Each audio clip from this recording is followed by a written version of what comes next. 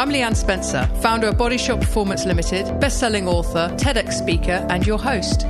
This is the Remove the Guesswork podcast, the show where I interview influential people in the health, fitness and wellbeing space to bring you the latest ideas on how to optimize your mind, body and wellbeing. The show is brought to you by my company, Body Shop Performance. We create total solutions to optimize your health by focusing on sleep, mental health, energy, body composition, digestion and fitness.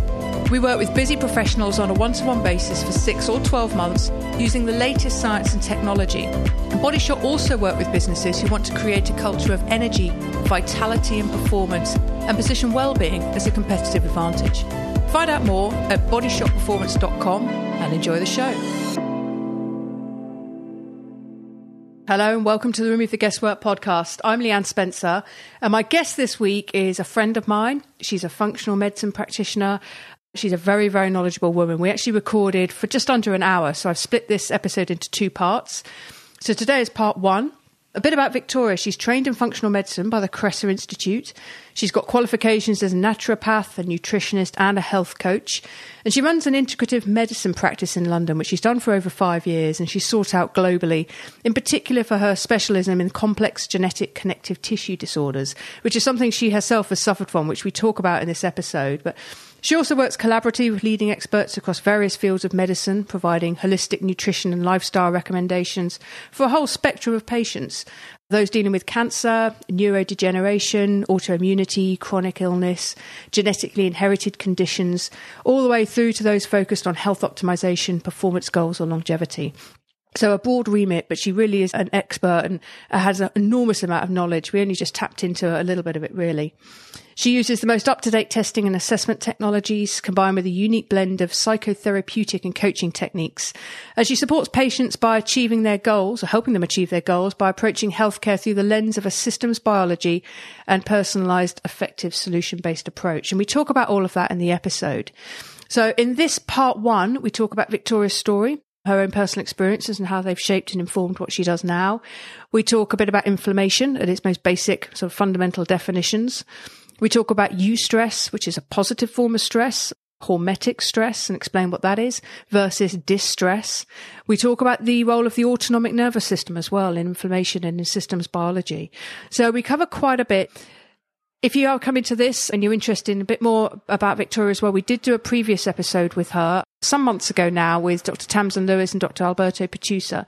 So if you've heard her voice before, we have had her on the show, but not one-to-one. So I think you're going to really enjoy this. Kick back, relax. Here's Victoria Fenton. Victoria, welcome to the show. Or welcome back, I should say. Yeah, it's lovely to be here. Yeah, well, you're the main player now. You could argue you had a bit part last time. Oh, wow. And here you are, centre stage. So thanks for making the time. I really appreciate it. That's it. Listeners of the show will have heard your voice before, as I will link to that previous episode. It was probably about 8-9 months ago now with Tamsin Lewis and Dr. Alberto Pechusa. But it'd be really great to hear about your story into functional medicine, because it's a good one. So would you be happy to tell that to us? Absolutely, yeah. I think a lot of people in functional medicine have a personal health story which leads them in that direction. And for me, it's quite an extreme one. And essentially, I got incredibly unwell at 17. I was violently sick one night, normal bug whilst I was abroad on holiday, and never really recovered from that moment. I couldn't really keep food down. I was just not well. And a long and strange journey later with a lot of misdiagnoses and a lot of people not really understanding what was happening for me led to an eventual diagnosis of a genetic connective tissue disorder called Ehlers-Danlos syndrome, which is basically where your connective tissue is too lax, too stretchy, too flexible. And for me, it actually transpires that night when I was sick, I actually ruptured my esophagus. Wow. So the connective tissue all over the body? Yes, many types of connective tissue, and many people will understand hypermobility. So they're the people who are really flexible. And I have a little bit of that, but there's different types where it's segmented into which type of your collagen is actually that elastic. And for me, I have something called classic Ehlers-Danlos syndrome, which means that a lot of my internal organs and my vasculature, so my veins, can be quite stretchy and don't do what they're supposed to do. They don't squeeze in the right way, basically. It gives you all sorts of issues, from organ issues to just vein issues, so blood pressure issues and nervous system issues. So there's quite a lot within that kind of diagnosis, which for me, when I got it, explained so much of my history and what I'd felt and been through in my entire life, actually, not just in that 8 years. That's what I was going to ask. Is this something you were born with? Yes, it's genetic. So effectively, when we look back, nobody else in my history had been diagnosed formally, but there's quite a few sort of big hitter symptoms, if you like, mainly easy bruising and people who are flexible and all of that sort of thing. And when you look through my maternal line, so my mother, my grandmother, there is a lot in there where you think, this sound, now I know about it because I'd never heard of it at the time. There's a lot in my history which suggests that it is an inherited condition. But of course, when you get a diagnosis, you expect to have help. You expect, oh my God, there's going to be treatment, medication. I'm going to be able to take something that's going to make me feel better. And in that intervening period, I'd lost, loads of weight. I'd become very, very unwell, very thin. I'd had to be tube fed for a while because I literally couldn't digest food. I'd had a peg inserted straight into my stomach because I couldn't swallow, couldn't digest food. So there was a lot. And I just expected at the end of that to be presented with this perfect prescription from the conventional medical system of how to then behave and heal. And it wasn't there through no fault of their own, just through a lack of understanding. And the very specific way that conventional medicine deals with health is very a pill for an ill, basically. So if there's an illness, if we can find a medication to circumvent that, to support it, to change the way the body's working, then we will. Yeah. The biggest issue with my health is that my nervous system is involved too, which means my immune system is involved, which means that medications and even supplements and things, I can react really easily to them. So I reacted horrifically to all the medical solutions. And I sort of had a moment where it was like, there has to be a way to make this work. I can't believe that my body would be totally broken and not able to eat, to live a life, basically. And I think that was the moment that started my exploration, particularly to begin with, into nutrition, because all of my stuff was kind of gastrointestinal based. So I thought, how do I eat? So as soon as you start into nutritional medicine, you very quickly find, for me in particular, that systems biology is involved, as in how do all these systems talk to one another? How does the brain tell the gut to do what it's doing? And how can this be affected by all sorts of factors? So then you get into systems biology. And by the time you're at systems biology and looking for root causes, you arrive at functional medicine. So that's how I got to studying functional medicine. So how easy was it to find someone who understood, he was happy to move away from that pill for an ill into the systems biology or the functional medicine area? Is it still quite, I don't want to say revolutionary, but the conventional medicine is still very much the pill for the ill, the trauma type medication, the arm hurts, treat the arm, isn't it? Yeah, absolutely. So how easy was it to find someone of that philosophy? It was impossible. So I trained myself. Right. Literally, I became a practitioner because I couldn't find the me that I needed. Right. So I had to learn. That's why I do this. And luckily, I've got a bit of a systems brain. So my brain just thinks in patterns and systems, which is quite handy for what I do. But effectively, there was bits of information, but there was a lot of disparate information. So people championing one kind of diet or one kind of approach, lifestyle approach, but there wasn't the kind of scientific understanding across the spectrum. Mm-hmm. So I sort of learned from a lot of different areas to build up this kind of picture of, okay, so this is how biochemistry and, physiology and neurology and endocrinology, this is how it all works. And if that's how it works, I must be able to retrofit that onto me. And I also realized that I could then apply it to other patients and actually help a lot because it's all systems. And I think it is changing slightly. So I have quite a lot of GPs and doctors approaching me now and saying, look, train me in your headspace, because that's the thing with functional medicine. It's not what can it treat, it's that it can treat everything. It's just a different thought process. So it's a whole different way of looking at biochemistry. And people are getting interested because I think people are starting to realize that nutrition, supplements, or good lifestyle practices actually have a lot of health benefits, and it's about understanding where to pull which lever in order to improve health. So that's kind of what I ended up doing. Wow. And where are you at with your health now? I have good days and bad days. Generally, I'm incredibly healthy. So in effect, when you look at where I have been, people meet me and they don't know I've got any health conditions at all. And that's nice in some ways, but it's also challenging because people expect me to be able to do everything that everybody else does. And whilst I can, I have days where if things aren't managed appropriately, I can be really sick, physically sick again. You know, my esophagus is healed, but there's issues with that given the fact that every time I heal, it's with faulty collagen and faulty connective tissue. Always a consideration whenever you have an injury or a sprain or a cut, you are healing with not healthy tissue effectively. But I manage quite a lot of my reactivity. I run a business. I have a social life. I've got back to all my music and my singing. So effectively, there's positivity. And I feel very healthy most of the time. But the biggest thing I have to manage is stress, because stress puts all of my system on high alert. And from high alert, all of the problems can then go forth, basically. Yeah. And that brings us to the topic of this podcast, which is inflammation. And obviously stress is a cause of inflammation. But before we go into all of that, and I've talked a lot about inflammation recently, and I'm a lay person, which is why I wanted to get you on and as an expert and talk about what is it? Because it's not in and of itself a bad thing, is it? There are situations in which we want to be inflamed in response to a cut, for example. So take us all the way to kind of the very basics though. What is inflammation? And let's start there. Okay, so inflammation is actually, technically, it's a set of physiological responses that occur in response to a stressor of any kind, real or perceived as well. So it can be an actual stressor or something that is just perceived to be a stressor. And within that set of physiological responses, there is a signal to respond. And then inflammation itself is essentially a whole load of chemicals that go around your bloodstream that create a reaction at the point of injury, for example, with a cut. So it can create heat, swelling, draws water to the area. But effectively, it's just a whole load of compounds that your body releases when it thinks, oh, we're under threat, there's been some damage, let's marshal a load of troops and send them all to the area. And as part of that protective response, inflammation, so swelling, heat, all of those kind of things that we associate with inflammation, is the net result. Okay, so it's a healthy scenario most of the time. Let's talk about some of the factors that can cause inflammation in a negative sense. What would they be?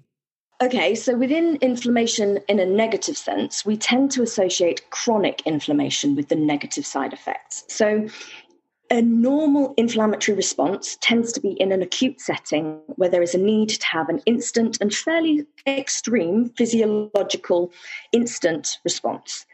When that goes on for a long time, maybe not to the same severity, so you're not always red and hot and swollen, but there's just this constant underlying chronic inflammation that can be really problematic for the physiology. And in essence, stress is one of the loaded terms within this discussion and is highly linked to inflammation, because stress can be a virus, a bacteria, a toxin coming into your system that your body needs to deal with. And very effectively, our immune systems will get on top of that. Say, for example, when you have a cold and you're feeling all those kind of throat issues and the scratching and the pain, that's inflammation is what you're feeling, all the tightness and all the horrible... Oh, right. And all the catarrh that comes out when you're blowing your nose, etc. That's not particularly the bacteria or the virus itself. That's your body going, oh, how can we flush this out? Let's send inflammation and cause interesting, quite extreme responses. Yeah. But the imperceptible long-term low-dose stress that we can associate with a lot of factors in our life. So this tends to be the more emotional stresses. So that can be work stress, financial stress, relationship stress, social stress. All of that can play into this kind of lower dose, long-term inflammatory background, in which context you have to respect that everything within the body has a cost to it. So to create all of these immune chemicals, there's a cost associated with it. So it's an energetically draining process. And if your body is constantly in that state of, oh, there's something wrong, there's something we have to stress about, let's have a background of inflammation, you can start to see, when you think about it in that way, that has a cost to the body as a whole and what you're able to do in terms of what else you've got left, what's spare in essence for being chilled out and resting. And it just pushes your entire body into this. We call it a sympathetic nervous system response, and don't be fooled by the soft and lovely cuddly name of sympathetic. Yeah, just explain that. Just explain a bit about the autonomic nervous system, please. Yeah, so the autonomic nervous system is, well, it's incredibly complex, but actually you can simplify it quite nicely into it having two in essence, two branches. Autonomic means it's automatic. You don't need to think about it. It is not something that is consciously necessary for you to instruct.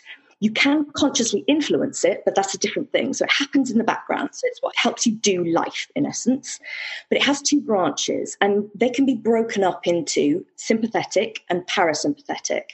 And in that balance, you essentially have the two different modes of life. So one, the sympathetic, is the fight or flight response. Cortisol-driven, adrenaline-driven, it's very attacking. And we now actually include freeze in that, so fight, flight, freeze. It's all to do with stress responding. Mm-hmm. Parasympathetic is the converse. So it's rest, digest, it's healing, it's regeneration. It's what you need to be in to actually digest food and to sleep. So the counterbalance, they can't both be on at the same time. They kind of have to exist in the seesaw. And when you're in this inflammatory state that we're talking about, you are definitely tipped on that seesaw towards being more sympathetic dominant, is what we tend to call it. Mm-hmm. Okay, cool. You were saying about sympathetic. Yes. So the sympathetic nervous system will push your entire body into fight or flight mode. And from that state, you kind of need good justifiable evidence for you to calm down. And this is the way I tend to understand biology as a whole. Your body doesn't do anything for the wrong reasons. It doesn't make mistakes generally. It's not stupid. It's actually responding quite intelligently to the environment that it's presented with. So anybody who is particularly stressed or dealing with a lot of stressors, if you like, is naturally going into sympathetic dominant mode because they feel like they have to. So to tell somebody who's stressed just to chill out, they don't have the biochemical ability to do that because they're actually defending and protecting themselves using all these inflammatory and immune chemicals, because it's entirely a healing and protective response built to defend us against threats. Yeah. I think that we have it in modern life is that threat has become a very much bigger term, as in we have a lot more social stresses, we have a lot more financial pressures, etc. And so threat becomes bigger and broader. So a lot of the time we are spending our lives in this sympathetic dominance, in which I call it the preemptive strike, as in as soon as you even have the slightest hint of something that might be a stressor, if you're locked in this kind of sympathetic drive, you will create a massive response. And the default response to the body is that inflammatory chemical soup of let's just send a load of inflammatory markers round to protect ourselves. Yeah. And in that, as I understand it, correct me if I'm wrong, that sympathetic dominant response, there's quite a few things that happen in the body, isn't there? Blood is diverted away from, for example, the stomach and down to the limbs and extremities. Blood pressure goes up, heart rate goes up. The liver, I believe, releases glycogen into the blood to fuel us for that response, which so then you're in an elevated blood sugar situation, but there isn't actually any real threat necessarily anyway. Perception's a key thing. Anything else that goes on apart from those four things? It's a whole chemical soup of what happens, actually, really. So, yes, you're right about the glycogen. Insulin gets involved because cortisol and insulin are highly related. And I actually like to think about this in storylines. So instead of the biochemistry, it's much better to think about it in terms of like, okay, so if I was running from a saber-toothed tiger, because that's what we're talking about in sympathetic mode, you would have to do exactly what you said, put blood into the heart and the extremities to literally run. But also you want loads of stress chemicals, you want adrenaline, you want all of the go faster types of the human body to literally get away from that stress. So biochemically, anything that is, supportive or resting, weight maintenance, metabolism, all of that stuff kind of disappears into the background of priority. Hormones that are not related to the drive, so tends to be sex hormones and anything that's kind of soft in terms of management tends to just be forgotten about because you're in a state of emergency. So everything relevant will be done by the human body. Okay, so it leaves us in an inflammatory state. How long does it take for the body to calm down from that? So it's interesting, actually, and there's a really good point about inflammation and when it's good. So you would think, in the context of everything that I've said already, that the worst thing in the world for your body would be to willingly put yourself in an inflammatory state. But actually, we recommend that as a daily practice or a regular practice in exercise. Like we say, go do exercise, willingly create inflammation. Yeah. And there's a really solid reason for that. It's because the recovery after that inflammation created by exercise is so beneficial to the human body.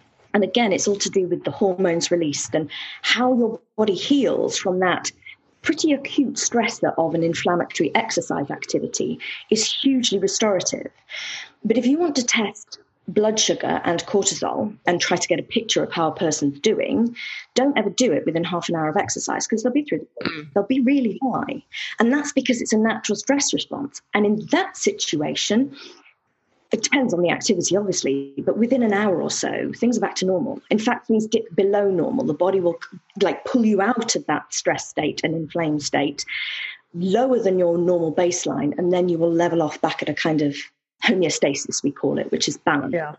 So that's interesting, because I wore a Dexcom G6, the continual blood glucose monitor, for about 20 days. And I'd wake up in the morning, there'd be a little bit of increase in blood sugar. Then on the days that I was working out, I'd go to the gym and there'd be a spike of blood sugar after I got warmed up and started boxing typically. And then it would roughly drop after I'd finished, and come up again a little bit and then drop again. So pretty much what you're saying there. And I guess that's because, as we've just said, you get that release of blood sugar, that release of glycogen into the blood that spikes up our blood sugar from being in that elevated sympathetic dominant state. And you need it. So effectively, you're saying to your body, I'm stressed because I'm doing a boxing workout. Can I have a bit more sugar, fuel, essentially, to do this boxing workout? Because it's glycolytic, we call it. It's particularly boxing, it's got a high glycolytic. And I do it fasted as well. I don't know if that has a bearing on it. It does a little bit. Fasted training versus unfasted training, you could start an argument in any gym about that. There are benefits and consequences to both. But if you don't have fuel in the system, your liver needs to release the glycogen, because there's not that easy access to glycogen from the bloodstream because you've just eaten a banana or whatever. Yeah, it's going to spike that because it's necessary. And so many things about human biochemistry are necessary responses that we shouldn't seek to pull down. So, for example, when you're talking about exercise, and there's a lot of talk about exercise recovery in terms of taking supplements, so you can take vitamin C or curcumin to reduce inflammation, or doing inflammation-lowering practices like sauna or massage or whatever. We tend to say don't do them immediately after exercise, because there is a little bit of a blunting of the beneficial inflammatory response from exercise if you do that. Really? So I sometimes go into our outdoor infrared sauna for 20 minutes, certainly in the summer, perhaps half an hour to 40 minutes after a workout's finished. Is that too soon? So it's interesting with infrared sauna, because there are so many biochemical processes that are going on just by having an infrared sauna. The way that sauna is fascinating in terms of the science behind it, because the essence of what you're doing is turning on and off certain signaling proteins. And you can do that within infrared sauna. You can trigger a lot of healing responses by the way it turns on certain genes and pathways. It depends what effect you're wanting to achieve. So I'd say if you've done, for example, a weightlifting strength and conditioning workout in which the entire point is to create a stress that your body would then adapt to, having a sauna after that's probably not the ideal, because you're wanting your body to do the adaptation. You don't want the infrared sauna to help your body with that process. Interesting. But if you're doing a HIIT workout, boxing workout, a lot of cardio, a lot of endurance cardio plus, impact, actually beneficial nature of that workout is far broader than just the muscular damage or all of those kind of adaptive responses. It's to do with your cardio system and a lot of endurance chemistry, which isn't so much offset by the infrared. And in essence, by doing the infrared, you might be supporting your joint health, which will enable you to go back and do that boxing workout on the second day or the day after, as opposed to having that latency of delayed onset muscle soreness, which means you can't then go back out and do it. Yeah. Very interesting. It's all about what are you trying to achieve and how quickly can you recover to make sure that you can keep going back out there to do it without causing more stress than you can cope with. And that will vary according to what other stresses you're going through. So if you've got a cold or you're going through a lot of work stress, it's probably not great to go and do a load of stressful cardio activity. So maybe just do this infrared sauna, because that's a little bit of a stressor, but actually a healing stressor. So it's about what you're doing within your life, not just within those exercise moments as well. Yeah. I want to come back to hormesis and, whether you get into that positive stress in small doses, the dose always being the poison. But coming back to the recovery, so when we're sympathetic dominant for whatever reason, am I to understand the body left alone with minimal stressors will recover fairly quickly? Yes. Because I guess that's what we were kind of designed for, when we were, and ancestral living involved lots of stressful events, but also a lot of recovery, none of the modern stresses that we have. So in a matter of hours, you could have recovered. With sleep. So sleep is like the healing drug for all life. So I think, yes, with the right ingredients, which just includes rest, relaxation, the conscious removal of that stressor. So like actually being aware that stress is over, and rest, just sleep, rest. Bodies can quickly recover. Yes. It's not even from months of a highly stressful time. So there's a work deadline and you're pushing, or you can recover within a reasonable period of time, provided you do actually choose to rest. Yeah. Which is what I think people are lacking in now. Adequate rest, adequate recovery. I don't necessarily think we're doing too much, but we're just under-recovered. And I talk a lot about as well the concept of the energy jar, which is that if you like, and I'm holding up a glass here for the benefit of you listening, all our energy comes from one place. Of course, it's not that simple, and there's no receptacle inside us, but it comes from one place. It needs to be rationed accordingly. And if you've had a stressful month, going through a divorce, redundancy, whatever it might be, a considerable amount of that finite resource will be depleted. So what you're left with, is that going to get you through a busy weekend? Should you do a workout? Should you go for a restorative walk? I really encourage people to look at their energy in that way. It's a finite resource. There's a limited amount of it in that jar. What's already been drawn from that? What have I got left? And how best can I use it? Absolutely. And it's so true. And I deal with a lot of type A entrepreneur-driven patients in my practice who have a health goal of some description, or an athletic goal, and they'll get back at 1 a.m. from a meeting and they'll think it's the sensible choice to go out and do a run because they haven't fitted in the workout that day. And I'm like, no, return on investment. Let's think about this in what benefit do you get from the hour of sleep that you lose? Because sleep will actually probably do you more good in that specific scenario. So definitely, like your energy jar, I might steal that one for use. You may borrow it, yes. I'm going to be borrowing a few things from you, so it would be a pretty good deal. So let's talk about the difference between eustress and distress. So the different forms of stress we can put on the body. An example of eustress would be a workout, providing you've got that adequate recovery. Distress, I suppose none of the stresses on the body are distressful apart from disease. Yeah. Because the dose is the poison, if you've got this stressful event, but then you meet the deadline and you come home and you put your feet up and recover, it's okay. That stress has been managed. But what do you think on that, the difference between eustress and distress? I think the difference, I suppose we should quantify the difference as in the modern difference. So today, in today's world, I think the difference between eustress and distress is the cumulative nature of the eustress. So you can deal with a certain amount of normal stress and you can always bring yourself back into a sort of centered space in the middle of your life, if you like. But if those stresses just add up and become cumulative, back to your jar analogy, but I have a stress bucket analogy, as in you can fit so much stress into that bucket, but as soon as you are overflowing that bucket, there are consequences, and that's when it turns into distress. So it's an additive function, I think, in modern life. The disease element is interesting because one of the biggest things that go into that stress bucket can be viral load, toxic load, bacterial load, pollution load, all of that kind of in the background. In essence, our bodies don't tend to be unable to deal with all of those. We've got quite good detoxification organs. We're quite good at coping with modern life in terms of the chemicals that we're exposed to, etc. It's the top layer on top of that, which is everything else. So typically, and I've named it before, it's the under recovery part of it that leads to a lot of problems within the rest of the stress bucket system, because you could say that the under recovery shrinks the stress bucket itself, if I can get my words out. Yeah. And you just touched on it. We both work with Chronomics, which is a fairly young company that look at epigenetics, so the effects of things like a couple of things you just mentioned, pollution and the environment on our genetic expression. But I think that's an interesting one, because most people will understand that chronic stress can be caused by overwork. Some will understand it's under recovery by, a prolonged and elevated stressful event like a divorce negotiation or something of that sort. And the issue is more the duration that you're carrying that load for, that you're under that stress for, isn't it? As much as the type of event it is. Yeah. Thanks for listening, and I hope you've really enjoyed part 1 of my conversation with Victoria Fenton.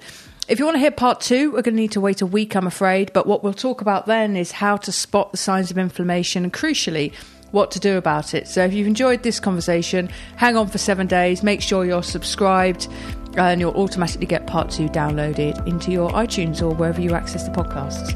Thanks very much for listening. Interested in finding out what your health IQ is? Jump on our website, www.bodyshotperformance.com, and click on Take the Test. It'll take you through to a short 2 to 3 minute test, and at the end of that you'll get a scorecard and a free 39-page report based on our 6 signals: sleep, mental health, energy, body composition, digestion and fitness. And if you've enjoyed this episode, please think of someone who could really benefit from the content and hit that share button and send it across to them. And of course, don't forget to subscribe and leave us a rating and a review. Thank you very much for listening.